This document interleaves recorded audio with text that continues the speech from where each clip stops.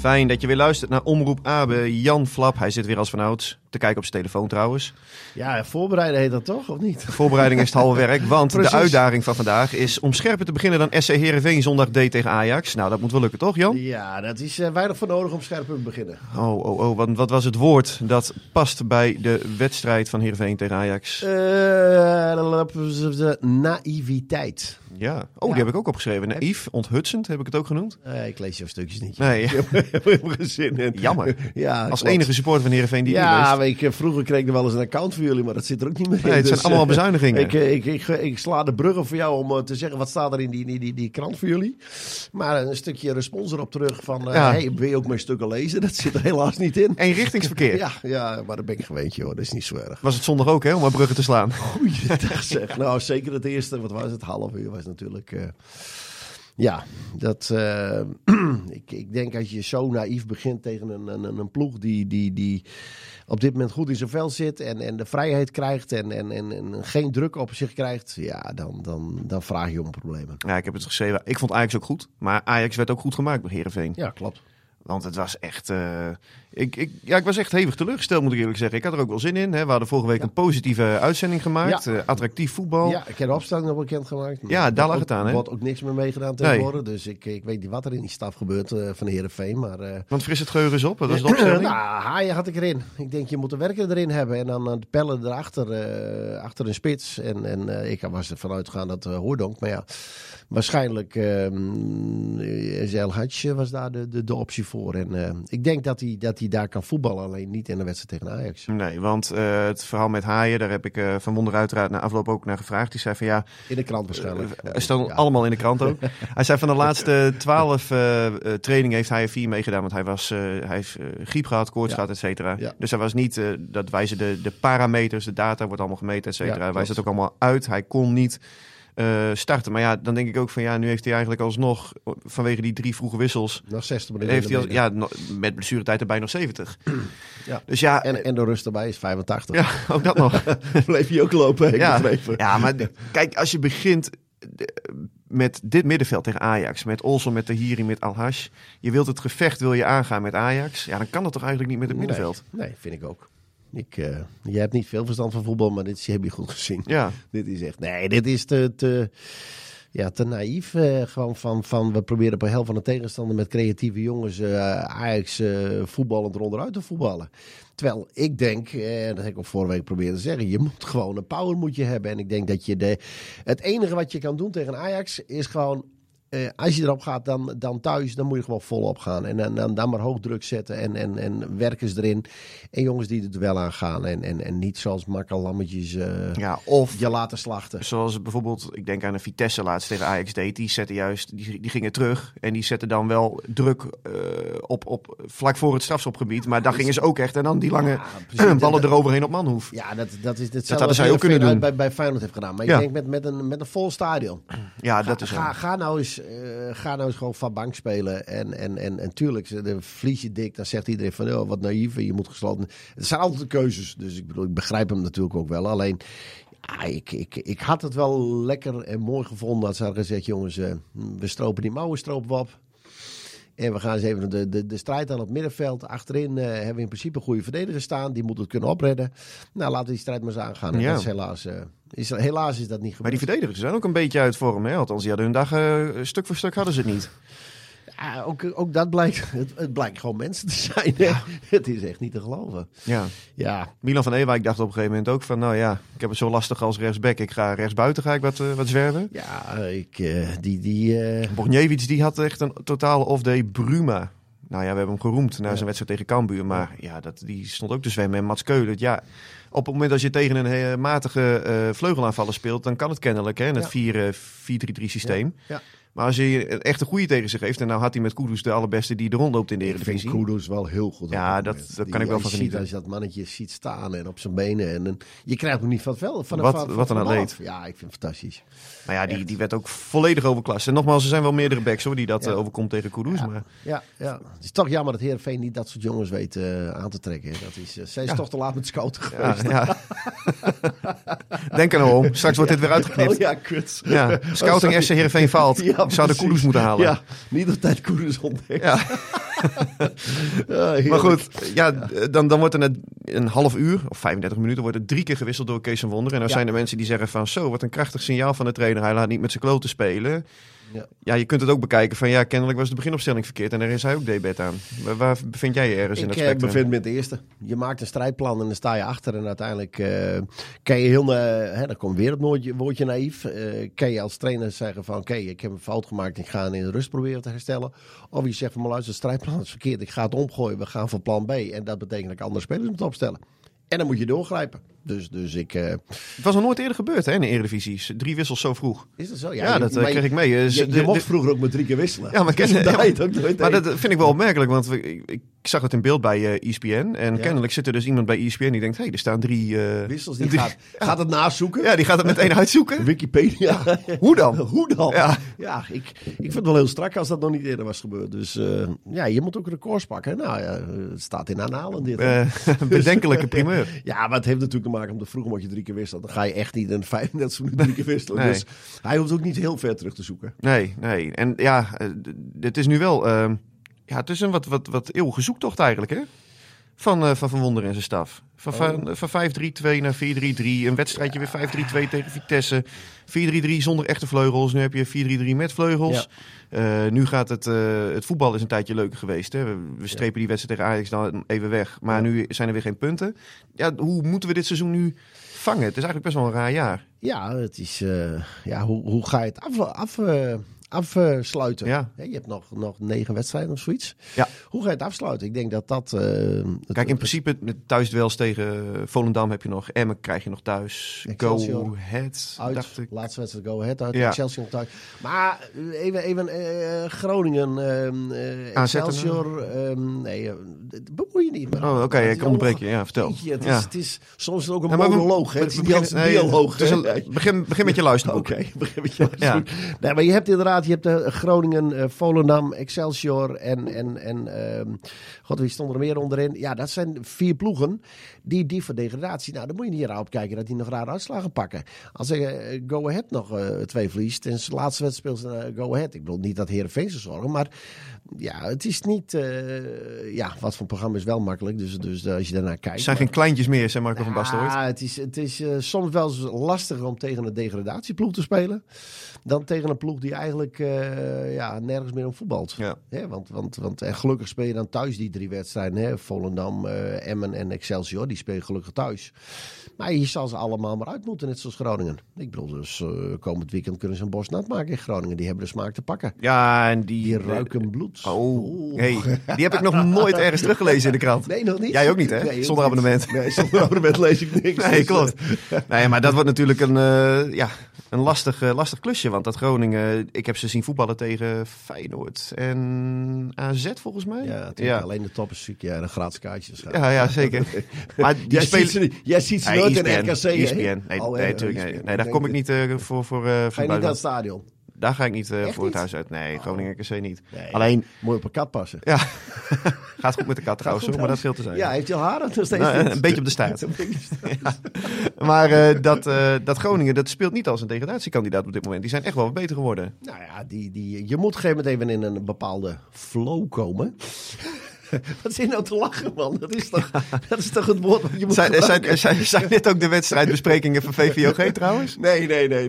Die gaan wat serieuzer. Okay. Dus tenminste, althans probeer ik wel eens. Ja. Nou, dat is wel, het is wel heel mooi als je ziet hoe dat ook toe gaat. Met hoe professioneel je eigenlijk op derde divisie al bezig bent. Met clipjes en alles. Dat is, maar dat is even een zijstapje. Ja, dus zaterdag de top het in Excelsior. Omdat wij afgelopen zaterdag waren afgelast. Maar dat is ook even een zijstapje. Maar...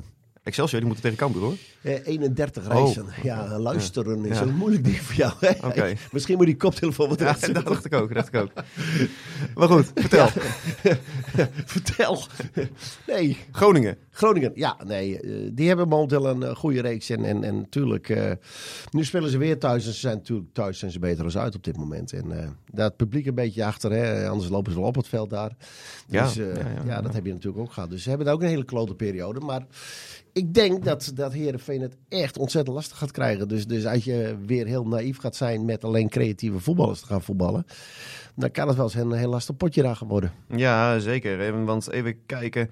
Er zijn best wel veel vragen binnengekomen. Alleen de makkelijke vragen voor mij. Alleen de makkelijke, hè? Dan pak jij de rest. Oké, momentje. Deze hebben we al besproken van... dit is een hele moeilijke. @_2Q4U_. Ben je erover praten? Zo, nou, dat is een hele lastige. Hij zou zijn naam aan. Ja, klopt. Heeft hij niet gedaan. Niet gedaan. Nou, dan moet je hem ook niet eens behandelen. Nee, waren jullie het eens met de wissels in de eerste helft? Nou ja, dat heb je eigenlijk al benoemd. Ja, absoluut. Het is dit seizoen vaker voorgekomen. Is Van Wonderen te zeker van zijn zaak of soms te optimistisch? Te zeker of te optimistisch? Nou, je maakt een strijdplan. Ja. En daar ben je zeker van tot het moment dat het verkeerd gaat. Dus ja, dan is het optimistisch. Ik bedoel, we hebben in het begin gezegd van het ministerie van de Defensie was het toch? Ja, toen kreeg ik ook nog opmerking van het is eigenlijk een beetje jullie schuld. Want jullie zaten elke keer te zeggen van dat het voetbal te saai was. En nu nemen jullie de trein weer terug. Nou ga je mij bij betrekken. Jij ook. Nee, het was jouw opmerking. Ja, klopt. Hey, denk erom. Ik heb het de hele tijd voor hem opgenomen. Maar jij zat er constant in stoelpoot. Ja, maar ik heb daarbij ook gezegd als reply van het was nou ook weer niet... Ik heb gezegd dat de handremmer eraf moest. Ik heb niet gezegd dat ze met 150 over de provinciale weg met de ogen dicht moesten gaan rijden. Nee, dat klopt. Dit is ook een uitspraak van jou, hè? Ja. Niet van ons. Er zijn ook wat vragen binnengekomen over de keeper. Is het niet tijd om te kiezen voor ofwel Bekkema ofwel de jeugd Klaverboer? Om die de kans te geven. Want deze keeper houdt werkelijk helemaal niets tegen. Al beweert hij zelf in het interview achteraf dat hij goed staat te keeper. Ja, maar ja... Dat we nou, maar stel je nou voor, hè? We spoelen de tijd 8 maanden. Hypothetisch gesteld. We spoelen de tijd 8 maanden terug. Ja. En ik had tegen jou gezegd van, we gaan dit seizoen meemaken dat de keeper... Hadden wel geld kunnen verdienen. Eigenlijk hadden we moeten doen dat de keeper van SC Heerenveen straks de eerste doelman is van Oranje op het WK. Ja. En dat in hetzelfde seizoen er een roep zou komen om Jan Bekkema. Dat gaat ook nergens over. Dit was quotering van 999 was dit geweest. Ja. Hoor. Dus nee, dat... Nee, maar we kunnen in alle objectiviteit vaststellen dat Xavier Maus niet zijn beste periode heeft, toch? Nee, ik vond dat schot gegeven moment wat erin ging, dat vond ik niet, bij een korte hoek bij hem, vond ik niet heel sterk. Ja. En bij die eerste, de spelhervatting, die Kudus maakte, die gaf hij ook weg. Ja. Ja, hij zit er even wat minder in. Dat kunnen we wel vaststellen. Het nadeel is van een keeper, hè, bij een speler, als je er wat minder in zit, dan ga je hem wisselen een half uur. Ja, en met een keeper doe je dat niet zo snel. Dus ja, het is lullig. Ik vond nog wel dat hij goed begon hoor, aan die reeks van 8 wedstrijden, Maus. Dat hij de eerste wedstrijden keepte die wel heel behoorlijk. Tegen Utrecht gewoon een prima pot. Ja, maar tegen Fortuna heeft hij het ook niet. Alleen de laatste weken. Ik bedoel, Van Ewijk was natuurlijk afgelopen weekend ook niet op zijn best. Dus nee. Ik bedoel, dan kan je nu van alles over Maus. Alleen dat is natuurlijk heel, heel zichtbaar. Omdat hij de ballen doorlaat is gelijk een doelpunt. Maar Van Ewijk ging dit keer ook een aantal keer. Stond erbij en keek naar spelen. Ja, dat valt iets minder op. Ja, exact. Mooi, ik zit ondertussen wat te kijken. Ja. Marcel Koppers, ben benieuwd of Jan kan verklaren waarom Nunnely na 30 minuten werd gewisseld. Ja. Daar was hij. Marcel. Ten faveur van Timothy. Meer pure snelheid voor eventuele counters. Of was het ook een tactische zet? En er waren ook opmerkingen over die zeiden, ik vond Timothy niet per se slecht invallen. Nee, ik denk dat dit te maken heeft van Nunnely. Die kwam absoluut niet bij Wijndal voorbij. En die had eigenlijk weinig in te brengen. En ik denk dat hij daar veel meer druk op de Wijndal wilde hebben. En met Timothy, die had ook de snelheid er nog een keer bij. Dus ik denk dat het puur een tactische verhaal is geweest. Want er moest ook wat gebeuren natuurlijk op de zijkant. Want het was daar ook een speeltuin op een gegeven moment. Ja, want Bart Nielsen zou het de echte zijn? Ik vraag het me af. Die zegt ook van, wat is jullie overall beeld van die Timothy? Ik zie nog niet waarom hij is gehaald, zegt Bart Nielsen. Hij komt heel kwetsbaar en onzeker over. Ik heb het idee dat je met het inbrengen van het talent uit eigen jeugd meer bravoure kan verwachten. Ik heb met hem gezeten, immers, 2 weken geleden. En ik had eigenlijk verwacht ook dat hij wel een klein beetje in de zak en as zou zitten. Maar het tegendeel was waar. Het was juist heel monter, opgewekt. Het is altijd maar de vraag in hoeverre laat iemand zich echt in zijn kaarten kijken. Als hij na een half uur wordt gebracht, doet hij het goed. Dus dat voel je als speler ook natuurlijk op trainen. Ja, maar in het begin was hij natuurlijk hier wel bijzonder ongelukkig. Kijk, hij was een van de eerste zomeraankopen. Hij werd gehaald ook als een rechtsbuiten. Ja. En de eerste wedstrijden van de voorbereiding speelde Heerenveen nog 4-3-3. Maar toen slaagde de club erin om Sidney van Hooijdonk nogmaals te huren van Bologna. Ja, vanaf daar maakte Van Wonderen de switch naar 5-3-2. Ja, geen buitens meer. En toen ging Olsen hangend op buiten spelen, klopt? Ja, toen ze weer teruggingen naar 4-3-3. Ja, dus dat is natuurlijk, als je een jonge speler bent en je komt bij een club, is dat natuurlijk niet... Nou, ik denk ook niet dat er een steek is geweest dat hij in een contractbespreking heeft gezegd van hoe is het systeem en uiteindelijk gooit hij het over de kop. Dat is natuurlijk ook nooit leuk. Maar ik vind wel dat hij was nog wat ongelukkig, maar je ziet wel dat hij absoluut ook kan voetballen. En je moet oppassen wat je zegt, want ze is weer van hij is niet de Eredivisie waardig gekregen. Dat soort stukjes weer op internet te lezen. Maar nee, ik vind hem absoluut veel verder natuurlijk dan de jonge spits die er gehaald is. Ik vind hem Kalsbak. Ja, maar dat was eigenlijk ook wel opmerkelijk, toch? Want die speelde vorige week dus in die oefenwedstrijd. Ja. Heb je dus een spits gehaald voor bijna 3 miljoen. Ja. En dan zet je hem in een oefenwedstrijd op 10 neer. Ja, maar je moet ook kijken waar je tegen voetbalt. Ik had nog eerder, denk ik, heel eerlijk, ik had Pelle niet spits gegooid. Pelle is een loper, die moet er komen, die kan storen. Hij weet op het juiste moment voor de goal te komen. Hè. Kijk naar die goal die hij ook maakte. Die moet je niet per spits. Ik had nog eerder verwacht, als je denkt van, ik vind Van Hooijdonk niet de juiste man, want er moet meer gebeuren. Dan had ik nog eerder Colossijn diep verwacht in de spits, dan de oplossing wat hij nou koos. Maar er is gewoon een strijdplan gemaakt van we kiezen voor creativiteit op middenveld. Ja, want die Colossijn is ook raadselachtig eigenlijk, toch? Hij deed het helemaal niet. Ik vind dat als hij speelt, dat hij het best wel naar behoren doet. Hij deed op een gegeven moment een paar wedstrijden op een linksbuiten. Want toen was hij gewoon heel netjes, deed dit keurig. Maar het is niet een buitenspeler, dus hij moet in as staan. Hij van alles een beetje eigenlijk. Ja, een beetje wissel, een beetje... Ja, maar als je kijkt naar... Hij heeft niet echt één specialisme of zo. Nee. Het is niet een echte doelpuntenmaker. Ja, wij weten natuurlijk niet alles. Voor hetzelfde heeft hij ook een pijntje. Of, ik bedoel, hij is ook ziek geweest. En ik bedoel, wij praten natuurlijk puur sec van wat wij aan de buitenkant beoordelen en kunnen zien en kunnen volgen. Mm-hmm. Maar wat er allemaal intern speelt, dat weten wij natuurlijk niet. Niet alles. Nou, jij weet heel veel, maar ik niet. Nee. Ik sta er iets verder vanaf tegenwoordig. Ja. Maar over iets anders, die Saroui. Ja. Ik had zaterdag een verhaal met hem in de krant. Heb je niet gelezen, denk ik? Niet gelezen, nee. Maar hij kon de wilde niet dragen, hè, van een groot interview in de LC. Dan ga je weer. Jij zoekt jongens op het verkeerde moment uit. Van dit soort wedstrijden moet je dit jongens met rust laten. Dan moet je gewoon een Jan Bekkema een keer pakken. Nou ja, gewoon zo. Ik hoor geen gekke dingen. Nee, daarom. Dus dan moet je die gewoon een keer pakken. Zo werkt het toch? Ja, ik bedoel, die jongen die zit er ook al jaren. Die mag ook wel een stukje aandacht hebben. Dus, we hebben één keer een verhaal met hem gehad. Anne Roel heeft het gemaakt. Oké. Liefhebber van Metallica, dat weet ik nog uit het verhaal. Okay. Maar ja, dat geldt terzijde. Alleen, Saroui, trouwens echt een leuke gozer. Veel bravoure en was een hartstikke leuk gesprek. Ja. Alleen, hij zei van ik dribbelde al voordat ik geboren was en dat doe ik overal. Ja. Nou ja, misschien moet hem ontraden worden. Dat had ik even tegen hem moeten zeggen. Osama doet nou niet in het strafschopgebied tegen Ajax. Nee, dat was ook niet heel slim. Maar toen we hem besproken hebben de allereerste keer, toen zei ik Van Hooijdonk mag echt op de blote knietjes mag hem straks dankbaar zijn. Want hij is wel degene die en het dribbel kan maken, maar ook oog heeft voor een medespeler. Nou, die voorzet die geeft. Bij de goal van Hooijdonk. Ja, was toch fantastisch. Je ziet hoe een overzicht hij ook hebt. Het is, ten eerste is een dribbelaar die bijna niet te pakken is. Dus dat is echt heel lastig tegen voetballen. Dat zie je aan alles. Maar hij houdt ook nog een keer overzicht. En dat is natuurlijk een eigenschap die heel veel buitens niet hebben. Hij kan ook nog een keer een bal neerleggen als assist. Ja. Dat is echt knap. Maar hij ontsnapt aan een rode kaart. Ja, dat zijn van die rare dingen. Ja. Ja, Jan, eigenlijk Martijn Stoppen stelt eigenlijk de vraag der vragen. Hoe realistisch is het behalen van die play-offs nou echt? Want ik hoor van meerdere kanten dat het op basis van kwaliteit van de selectie wel moet. Maar hoe goed zijn we nou eigenlijk? Ook als je met een schuin oog kijkt naar Heerenveen of naar RKC en NEC. Ik vind het een fantastische vraag. Want hoe goed ben je nu werkelijk? Wij zeggen ook, we hebben ook gezegd van maar luister, wij zijn natuurlijk, Heerenveen is na de winterstop qua kwaliteit natuurlijk echt een impuls gehad met meerdere spelers. Maar er is ook fors geïnvesteerd. Laten we dat ook niet vergeten. Maar je hebt gewoon nog de nummers 12, 14, 15, 16, 17 in de ranglijst heb je nog. Ja, daarnaast heb je AZ en PSV. Ja, iedereen heeft natuurlijk een lastig programma hebben. Dus zegt iedereen van, wat een stom gelul wat hij nu zegt. Dat geloof ik ook helemaal als je dat zegt. Maar het is wel hoe reëel is het? Verleden jaar is het op 4 punten kwam het neer van play-off en degradatie, dacht ik. Ja, als het nu een beetje zo doorgaat en onze ploegen gaan punten pakken.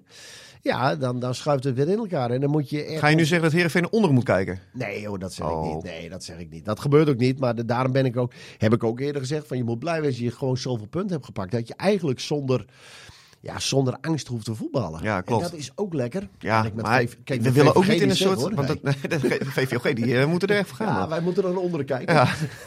Er is niet zoveel onder met jullie, hè? Ja, dus twee. Nou ja, moet je een beetje naar onderen kijken. Ja, dat is zaterdag is dus nummer laatst. De stoelpoten die worden... welke krant hebben jullie mee te maken? De Stentor of zo? Ook daar heb ik geen abonnement op. Oké, nee, ik ook niet. Dus ik zou het ook niet weten. Dat terzijde. Alleen, ik vind gewoon... Je wil gewoon niet dat het seizoen zo klote afgesloten wordt. Ja, maar je moet gewoon afspreken van jongens, we gaan ervoor. We hebben gewoon play-off nodig. En dat betekent ook een financiële injectie, omdat je nog een thuiswedstrijd speelt. Publiek erbij, behalve als het Feyenoord natuurlijk geloot wordt. Ja, dat is een beetje lastig, want dan heb je een half stadion. Maar anders heb je toch nog een fantastische wedstrijd. Mooi weer. Ja, jongens, dat is ook het minste. Dat is een doelstelling, die moet 100% boven water staan. Alleen... Die vraag die gesteld werd, van hoe reëel is het? Ja, dat vind ik een hele goede vraag. Ja. Echt. Ik vind dat Heerenveen gewoon meer kwaliteit heeft dan NEC en RKC. Dus dat je gewoon minimaal 8e moet worden. Ja. Dat kunnen we toch wel uitspreken. Ja, Sparta heeft een droomseizoen. Nou, elk seizoen heb je wel een keer zo'n club erbij die omhoog schiet. Ja. ADO Den Haag is het een keertje bijvoorbeeld geweest. NAC Breda in een ver verleden ook een keertje. Ja, en nu is Sparta dat. Valt alles goed? Ja. Nou ja, oké. Ja. Twente, meer budget, betere spelers. Utrecht geldt dat denk ik ook voor. Ja, ik denk daarachter moet je toch komen. Ja, je zit daar in een grote middelmaat waar het allemaal hetzelfde is. En ik denk dat Heerenveen er officieel bovenuit hoort te steken. Die hoort gewoon play-off te halen. Het is wel gek, hè? Want als ik kwam je wordt emotioneel, hè, als je erover praat. Dan doet me dat wat, zou Foppe de Haan zeggen. Ik zag een staartje voorbij komen op Twitter van Johnny Jansen. Vorig jaar na 20 wedstrijden ontslagen met 25 punten. Gemiddeld 1,25 punt per wedstrijd. Ja. Tobias die pakte toen uit 14 duels 16 punten. 1,14 punt per wedstrijd, dus deed cijfermatig gezien nog slechter. Ja. En Van Wonderen nu 25 duels 31 punten. 1,24 punt per wedstrijd. Kortom... Ja, het sentiment is totaal anders. Ja. Want iedereen was het er wel over eens dat het chemie op was tussen Jansen en zijn spelersgroep. En dat een ontslag onvermijdelijk was. Heb ik zelf ook geschreven. Ja. En nu heb je toch zoiets van, ja. Het is een beetje een gek seizoen. Ja. Apart hoe zoiets gaat eigenlijk. Dat is het ook. Dus de sentiment is iets wat je op een gegeven moment ook niet in de hand hebt. Nee, dat kun je ook niet echt vangen. Nee, tuurlijk. Uiteindelijk gebeurt het. Verlies je 4 wedstrijden, dan krijgt iedereen een vervelend sentiment. En dan ga je plotseling andere dingen erbij halen. En dan ga je dingen waar je normaal niet op zou letten, ga je plotseling benoemen. Hè. Daar zijn jullie als journalisten natuurlijk fantastisch in. Hier heeft diepgaand onderzoek plaatsgevonden. Dat dacht ik al. Dus dat krijg je. En als je inderdaad het sentiment hebt van ze spelen het leukste voetbal van Nederland. Het gaat een beetje op en af, hè? Ja, dat bedoel ik. Maar ik bedoel, dat is wel hoe dat hebben wij trouwens niet gezegd. Nee, dat zijn onze collega's zonder trui. Ja. Maar het is inderdaad wat de buitenwereld aan tendens neerzet, wordt door iedereen overgenomen. Dus dan kan je wel als eenling roepen van ja, maar ik ben het niet mee eens of ik vind wel dit en dit. Het is gewoon een bepaalde tendens die wordt ingezet en daar heb je geen invloed op. Er was nog een vraag binnengekomen over Tom Haaien. Ik heb hem hier nou niet meteen... Maar de strekking van de vraag was in ieder geval altijd opstellen? Ja, nou zeker in dit soort wedstrijden. Kees van Wonderen begon er nog over. Of tenminste, hij kreeg wel de vraag van, mis je nou een echte balafpakker in de selectie? En zei van, dat missen we eigenlijk wel. Ja, maar Haaien kan dat toch ook? Ja, tuurlijk kan hij dat. Dat heeft hij vorig jaar toch ook laten zien? Ja, absoluut. Ik zie Haaien, maar ik heb voor me gezegd, een soort Maarten de Jong van vroeger. Echt zo'n verrot. Sokjes naar beneden. Sokjes wat naar beneden. En alleen deze kan iets beter voetballen. Sorry Maarten dat ik dat zeg. Ja, dat was ook niet zo moeilijk. Toch? Ja, ik bedoel, Maarten kon ook wel voetballen. Kom. Oh. Maar ik vind Haaien, die kan ook een bal over 15 meter geven.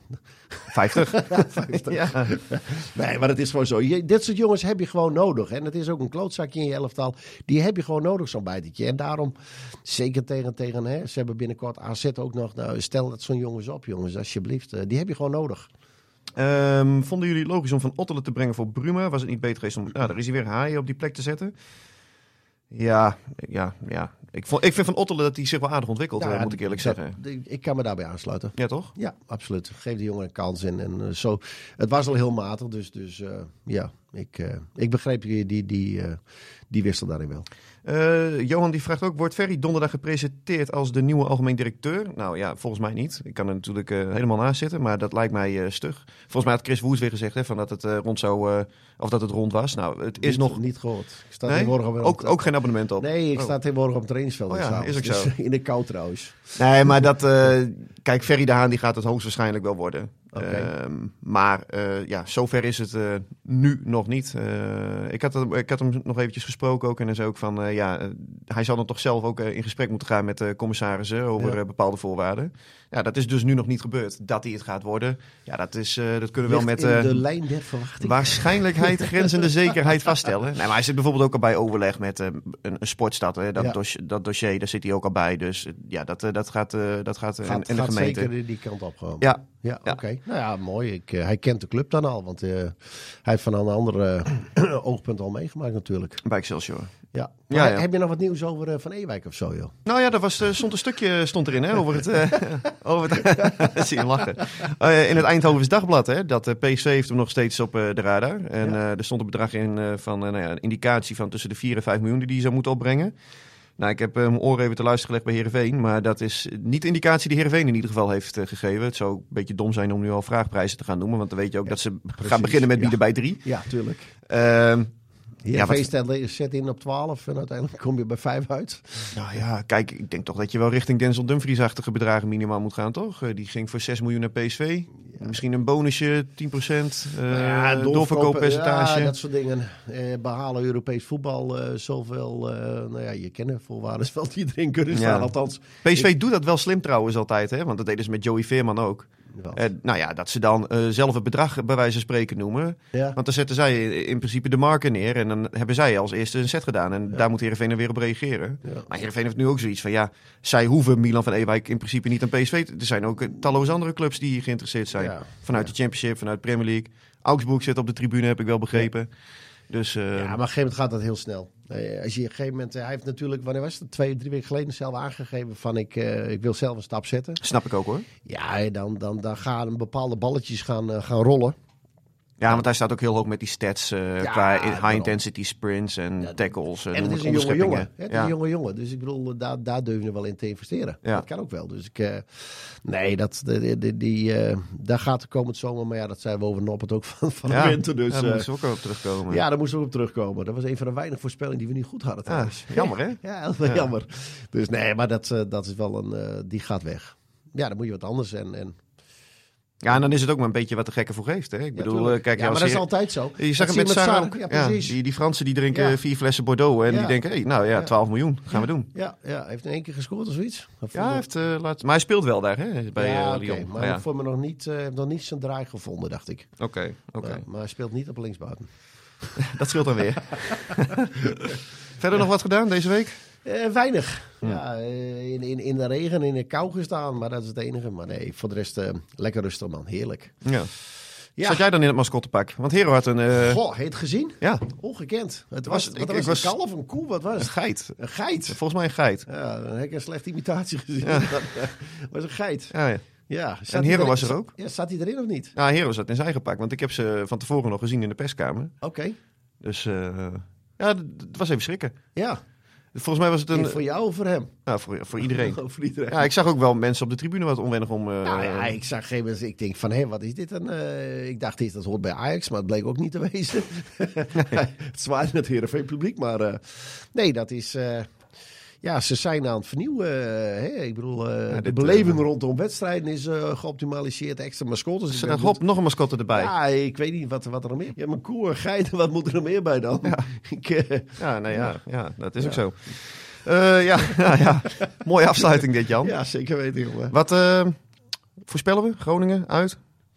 Ik mag niet hardop zeggen, maar ik denk dat het Dat ze met weinig punten terugkomen. Wat zeg je? Ik zeg dat ze met weinig punten terugkomen. Oké, nou. Dan, dat is je kan hetzelfde met afgelopen zondag toen ik er was, dan moet je voorspellingen ingeven. Ik had de rust 0-3, eindstand 1-5. En dat heeft niks te maken dat je graag dat anders wil. Dat is het. Alleen je moet ook naar de realiteit kijken. Nou, de rust was 1-3, dus ik zat er nog redelijk in de buurt. Zou die penalty moeten geven? Dat was gewoon 1-5 geweest. Had ik gewoon een bal gewonnen van Heerenveen. Die mis ik dus nu weer. Ja, want je zat in de skybox bij GroenLeven, toch? Ja, of nee, daar zit hij nu meer. Siets en Margriet zat ik hartstikke leuk met, wat was er meer? Gert-Jan de Jong en Pieter bij. Dat was, Maarten de Jong? Henkje, Hedder, het was allemaal... Nee, Maarten was er niet. Nee, gelukkig maar. Dus het was gewoon leuk. Anders was hij niet boos geweest. Dat is gewoon echt perfect. Zie hoe dat geregeld is. Dus, en als je zegt voor komende zondag... Ja, ik denk heel eerlijk dat ze nogmaals met weinig punten terugkomen. Ik hoop het niet, maar de kans acht ik wel aanwezig. Nou, met deze prikkelende uitspraak sluiten we de uitzending af. Jan, we zien elkaar volgende week. Yes.